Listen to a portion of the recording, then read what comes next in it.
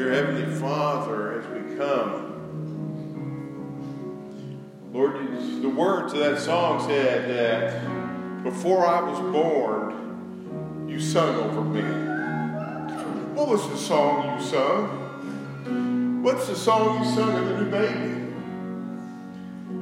Could it possibly be that the passion that I have for you will never die, and you will have a passion for me, and it will never die? Lord, let us, as we come to hear your word proclaimed today, let it drive the passion and kindle the flame in us, Lord. That revival will start. Revival will start here by us saying yes to you and no to the world. And Lord, we ask you this in the name of the Father, the Son, and the Holy Spirit. Amen. Just a couple quick announcements real quick before we start there is this particular week and next week, I'll be here next Sunday, but Monday through Friday, I probably won't be back until late on Friday. I will be at Emory for school. The next week is the same thing. I may be up there until Saturday next week.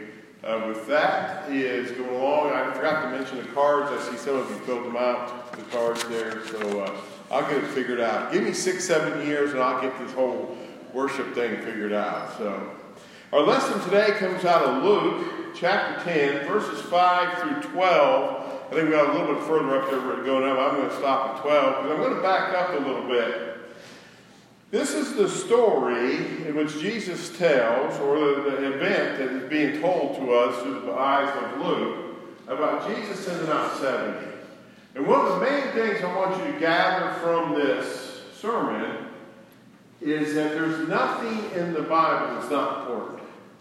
Every word, every number in the Bible is important towards our salvation. And there's a story to be told with it all. And so we're going to start at 10. I'm going to just kind of paraphrase again like I've done before. It says at verse 10, chapter 1, it says, after these things, the Lord appointed 70. After what things? And so you got to go backwards when you study this. You got to go backwards with it. And just real quick, we're not going to go back real far, but just to chapter 9, verse 51, where number one, the Samaritans, you got to understand where Jesus is in his ministry here. The Samaritans reject Jesus. It's kind of a love-hate relationship with the Jews anyway there. The number two is in verse 57, the cost of discipleship. The cost of discipleship. And this is where the church gets in trouble today. The cost of discipleship. What does it cost you to be a disciple of Jesus Christ? Your salvation was a free gift of grace by God. It will cost you everything you have. Because everything you have is given to you and me by God. And we're to give it all back to him. Our lives now belong to him. Then verse 59, I like this because this is going to lead right into our sermon today. Verse 59, Jesus said to him, follow me. Come, I got work for you to be done that needs to be done. And what do the people say here? In particular passages is, wait a minute, I got to go bury my father. And that sounds like a reasonable request, but what we understand with that passage, Dad's not dead yet. In other words, Jesus is saying that when there's work to be done, I know this never happens at Lake Park or down in Methodist Church. When there's work to be done, people just eagerly jump in and come. There's no excuses given, correct? I know this church is not that way. The other churches I've been at have been kind of that way, but not here. I can promise you that. And so that leads us up to where the Lord tells him to go out, and he says, and again, with this excuse thing, he says, the harvest is truly great, but the laborers are few. Therefore, pray to the Lord the harvest to send out laborers into his harvest. Go your way. Behold, I send you out as lambs among wolves. Carry nothing with you. There is our mission for the thing. And it would jump up to chapter 5. That's where I'm going to start off reading for you. But whatever house you enter, first say, peace to this house. And if a son of peace is there, your peace will rest on it. If not, it will return to you and remain in the same house. It will return to you and remain in the same house, eating and drinking such things as they are given. For the laborer is worthy of his wages. Do not go from house to house. Whatever city you enter, and they receive you, eat such things that are set before you. Heal the sick, and say to them, the kingdom of God has come near to you. But whatever city you enter and they do not receive you, go out into the streets and say, the very dust of your city which clings to us, we wipe off against you. Nevertheless, know this, that the kingdom of God has come near to you. But I say to you that it will be more tolerable in the day of Sodom than it was for this city. This is the word of God for the people of God. All right, we're working on that. All right. So here we go along with that is, what we're seeing here is I need to bring up a couple technical points to us real quick. There's nothing in the Bible that is just there. This is why sometimes if you're going to study the Word of God, you need to have a good translation with you. Not all translations are the same, but we're not going to get into that. The first is the number 70. 70 obviously is 7 times 10. And the Jews don't have numbers. The alphabet is part of their numbers. So every letter has a meaning to it. And so we're going along here. Number 7 is the number of completeness, restoration, to be full, to be completely satisfied, good, or perfect. This is all going to be important in just a minute. The number 10 is the number of perfection of divine order, completeness of order, divinely ordered events. Jesus is sending 70 out going along there. 70, the number 70, all together, add those two together there. A restoration, unity. At the time, there were 70 known nations. The Word of God is the what? The Revelations that tells us the Word of God is to preach to all nations. It's the perfect spiritual order, spiritual power, and significance. He says, send them out 2 by 2. The number 2 is good, the living Word. Number 2 is the second person of the Godhead, the Son.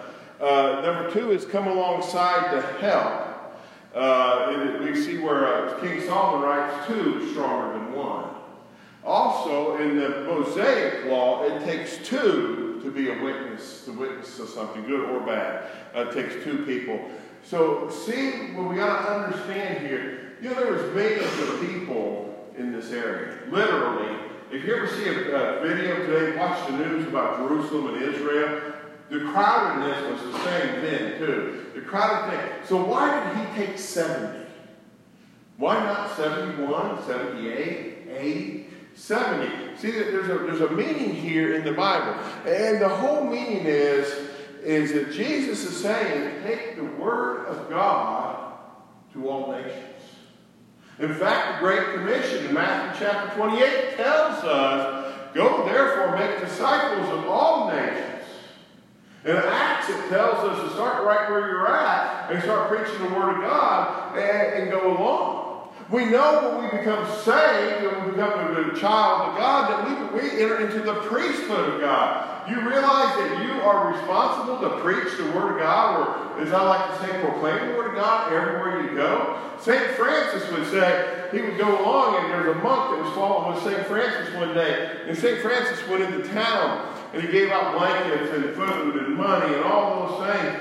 And he's coming back, and the young monk sat and says, I'm disappointed. I heard that you were a great orator, and you could really preach the Word of God. And for St. Francis tells him, he says, go everywhere you go, preach the Word of God. Use words if you must. How we live our lives matter. How we live our lives matter to God and what we're doing.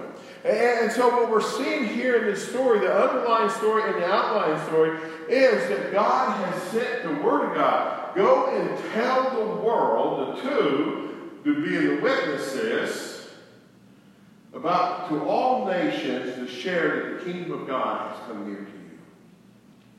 We're going to go back to Leviticus and the 8 feasts. There's 7 feasts. We talked about the 8 feasts. The first feast is the feast of the Sabbath feast. And we'll get into the feast another day. But the feast of Sabbath is the day of rest. It doesn't mean to sit home and watch. I heard somebody say 8 weeks college football starts. I guess that's on a Saturday. But you know, we go along there. I'm not a big football fan or anything, but so But it doesn't mean to stop and stay home and watch NASCAR, football, baseball, or something else. The day of rest was work for 6 days, stop for 1 day, to go in the meeting place that has been set up to you to worship God. And I will meet you there. You realize this is the hardest thing for the church to come to realize, that you are in here, in the sanctuary, because we have commissioned this to be our meeting place with God. You are in the very presence of God. If you don't feel the presence of God, you don't feel interaction with God, it is not God's fault. You need to look at your heart for spirituality. If you don't feel the presence of God, when I walk in the door and I'm coming in right at 8, and I can hear the praise band's already going. I mean, to me, when I open the door, I can feel, as we learned on the war room, I can smell the presence of God. Because He's here. He's already here. He was here before us. And so we're going along. But what Jesus is going to say here to us, number one, ministry is hard. Why is our church, why do we have so many empty pews? Ministry is hard. And even Jesus is the one sending these people out. Jesus is sending them out. And He says, but you still need to pray to the Father that He will send helpers as you go out and you go live with these people, that He will send helpers, because ministry is hard, people. Ministry is hard. In the old days in America, I guess in the old days it's probably the wrong term there, but in the past days in America, the church, the culture we lived in, the church was kind of our status. You know, and just goes on, usually the richer people were Catholics, the poorer people were Baptists, the lower middle class people, and the middle class people were Methodists and Presbyterians. That's just, if you look at the history of churches, I know there's some demographics, don't get me going down the road on that, but so it was just going on. And when you come to a town, you move to Lake Park or move to some other town, you automatically join the church. And so the church was easy, really. People just come. The kids just come. Everybody just come. That culture is dead, people. It is gone, and it's not coming back. It is not coming back. It is our job as a church to develop a culture of community. Because in today's world, the culture is individualism. Whatever feels good, whatever you want to do, and feels good, go ahead and do it. That is what the culture says. But the Bible says that the community of Christ is to be in community. Why are we going to do communion? Communion is community. And so we need to understand that. And so number one, ministry is going to be hard. And if you try to do it under your power, it's not going to work. I have done that, people. I had started. In fact, I shared with some of the people. We haven't really had a time to share about the call to ministry and everything else. When I first started ministry, I think I'm funny at times. My family tells me I'm not. The dog, at least, is happy with me, but the rest of the crowd. So besides that, I wanted to be the Charles Stanley J. Leno of preachers. Man, I worked hard at that. But I come to realize I didn't really have anything to say. I wasn't that funny. I wasn't that biblical. Because I was trying to do ministry for Larry and Larry's power and get the approval from men and women for me. And what I need to come to realize is I'm here to represent God. And I'm here to do God's mission and to speak God's word, to be a prophetic voice of God's word. Ministry's hard, people. Ministry hard, and ministry is messy. Ministry is messy. It's a tough world out there, and it's getting tougher. The world is getting tougher. Just turn on the news. The news is so depressing to me, I hardly watch it anymore. Because it's a tough world out there, it's getting more and more tough. And that's but the good news there is good news with that. If you study end time stuff, if you study Revelation, then we're right on track. We're right on track where God said we would be in the world today. But so that doesn't mean we need to stop doing what we're doing. We need to get out and get busy. He says, carry nothing with you. Rely 100% on God. 100% of the ministry in which you were called to do in this church or the church that you're from, and we have visitors today, is to be relied upon God. How many times when we start a ministry, man, this sounds good. Food pantry, clothing thing, kids thing, or feeding the hungry, or something. Man, it sounds like a good day. In the Bible, we're going to do something for God. And we never pray, God, is this what you want me to do? See, there's a lot of good ministries, but is it the ministry in which God wants you in? There's a lot of good things to be doing in the community, but is it something that God wants His church involved in? See, each church in the community has a mission by God. Go to Revelation chapters 2 and 3 with the 7 lampstands and Jesus talks to them. We have a mission within our community. We have a mission within our community. So go along, carry, take nothing with you, rely totally on God. When you go, and the next passage is kind of funny here. When you go, stay at one home. Just stay at one home, don't go bouncing from house to house. Eat whatever's given to you. That's good hospitality there. You go along there. What he's really saying, greet no one along the street. That sounds kind of rude. What really the message is saying here is, this is my problem. Don't dilly-dally and chit-chat. Don't sit around and drink tea and do nothing all day but just visit with the people.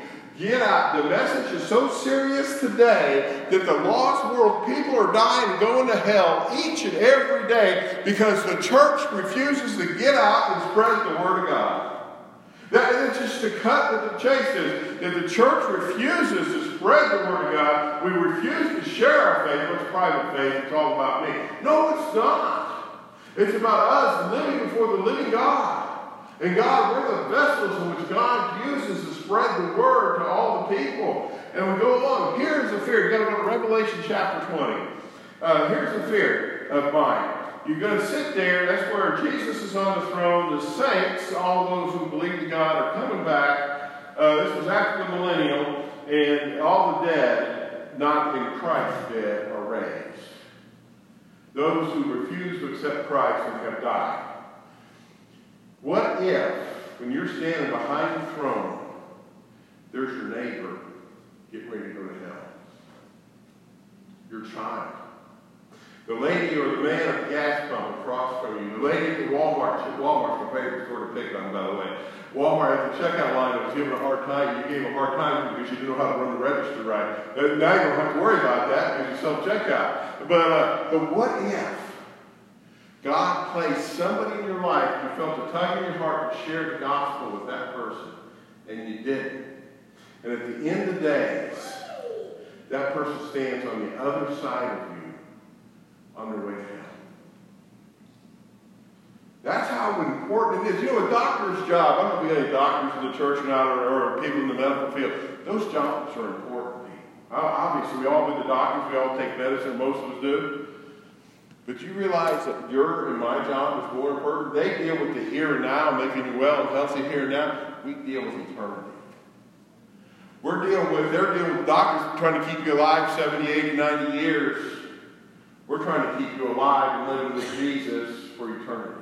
And so that's the difference between our jobs here. But go to the house, go along there. Go and heal the sick. I still believe in the healing power of prayer. I honestly believe, and that's what just gave me healing oil. Praise the Lord for you there. I honestly believe in the healing power of prayer. I believe that prayer changes things. I believe that we can shake the mountains and move the earth with prayer. But the church has lost its power. Oh, dear Lord, just thank you. Bless that message. Just go on, Lord. No, get on your knees and cry out to God. Prayer, things will change and things will happen. I believe in the solid power of the Word of God and in prayer. And so we're going to go along there. We're going to go along that we can pray and we can change things and we can heal the sick through our prayer. That God is still the great physician. He's still the miracle worker. He's still the one that moves the mountains. He moves things. He changes people. He's the one that controls it all. And He listens to our prayers, the prayers of the saints. Why is it so important to forgiveness of sins? To ask, continue to keep your sin list short, and to continue to confess your sins? Is so God will hear your prayers.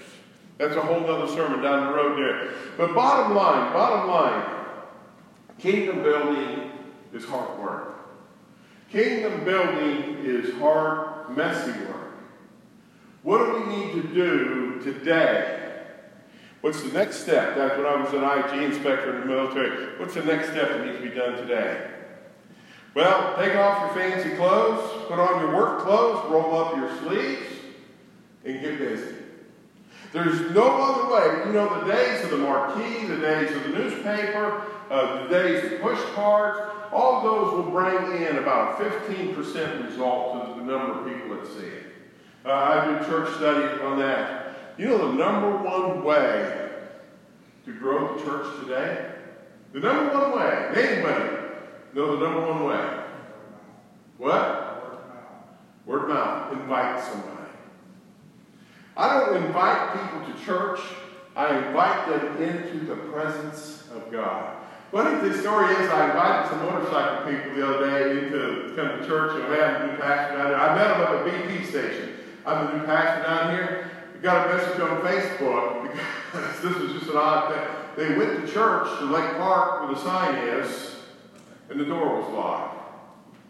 They went to the fellowship hall and not to the church. So maybe something we need to mark. We need to make I mean, even when I first got here, I could see where that could be confusing. But so we go along.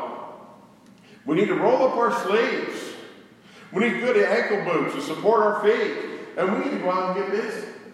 We need to go out and get busy and realize it's not a hobby. Ministry is not a hobby. You all have been called to ministry. It's not a hobby. It's not a second haphazard thing. This is your primary job, is to build the kingdom of God. Whatever job that God has you in, whether you're a school teacher, a nurse, wherever you're at, God has placed you there to build the kingdom of God. He has placed you there to build the kingdom of God. And so we go along with that. We just need to realize that the church will never grow. We'll never, like paying off the debt. I failed to mention that earlier in the beginning thing. The pledge card for paying off the debt. You know how we're going to pay the debt off in this church? I got the one easy solution today. I don't know how much we owe yet, but I got the one easy solution today. Pull out your wallet, pull out your checkbook, and write the check. God has given us the right amount of money to do His kingdom work. Maybe we don't need to go out to eat as much. Maybe we don't need to do something else. But what can we sacrifice to build the kingdom of God? Because what did God sacrifice for you? So His kingdom can be built on this world. His Son. And so we got to realize that to get involved with this, to get involved in ministry, so many people think, well, I'm saved, I'm good to go. Your reason you were saved was to build the kingdom, is to share and to save somebody else. We are the vessels which God uses. As we prepare our hearts for communion,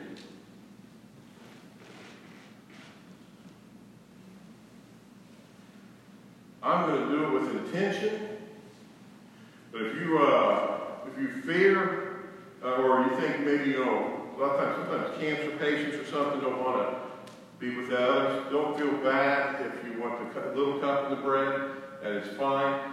If you don't want to take communion, that's fine. One of the things I love about the Methodist Church is the communion is open to everyone. At the beginning of the liturgy, it says, God invites you to the table. Number one, all who love Him. Number two, earnestly repent of their sins. Number three, wish to live in peace with one another. Those are the requirements to come to the table today. Age doesn't matter. None of it matters but those three things. Do you love God? Do you earnestly wish to repent from your sins? And do you wish to live in peace with your neighbor?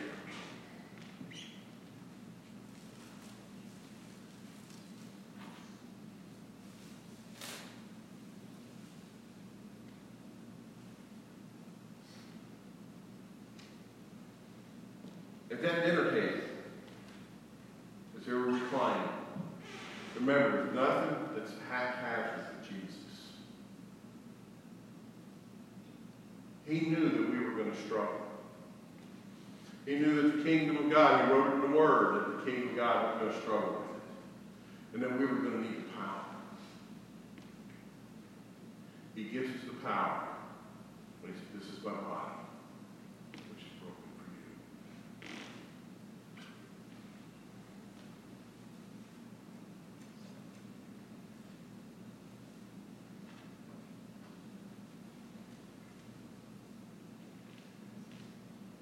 sat there still. Just the punishment was not enough. In the Mosaic law, actually the Abraham law, when you shed blood for forgiveness of sins. He said, this is my body, this is my blood, which is poured out for you for the forgiveness of your sins.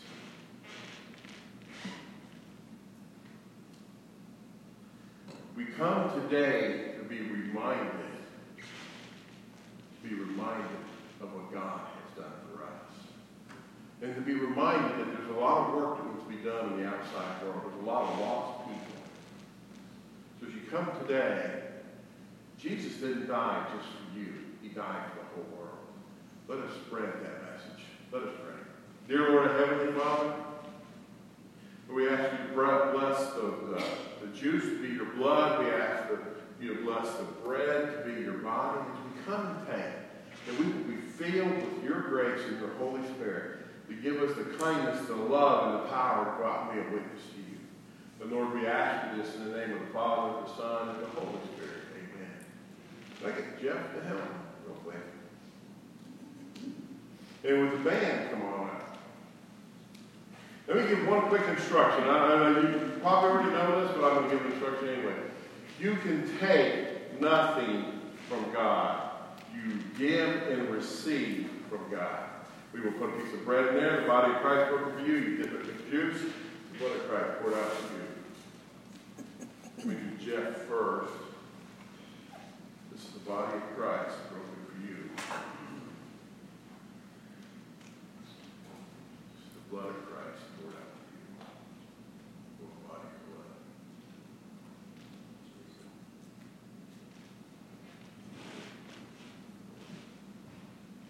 Body of Christ broken for you. Body of Christ broken for you. Body of Christ broken for you.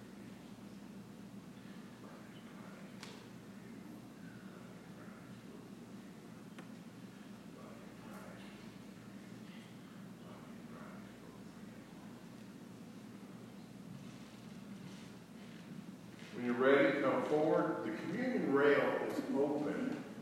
If you wish to come before or after, give praises to God. But with that, as you are ready, come forward now.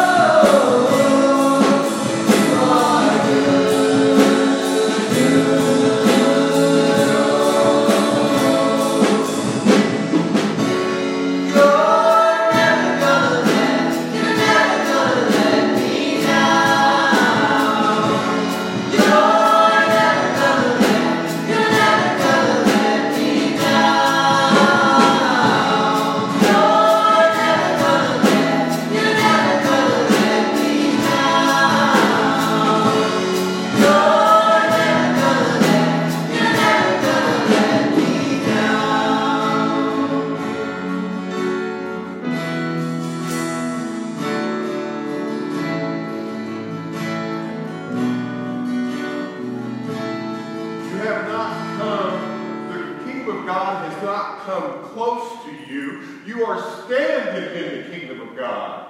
You are in the very presence of God. You have received His word, you have received His body, and you have received His blood. Will you go out into the world and share the kingdom of God with everyone you meet? Dear Lord, our Heavenly Father, let the fire be built in us. Let the passion for you to be built in us. That there's a lost world out there, Lord. That we will go out as we are dismissed from here, Lord. That we will go out into the world, Lord. And we will share your love with everyone we meet. Lord, we ask you this in the name of the Father, the Son, and the Holy Spirit. And the whole church with great excitement said, Amen. Amen.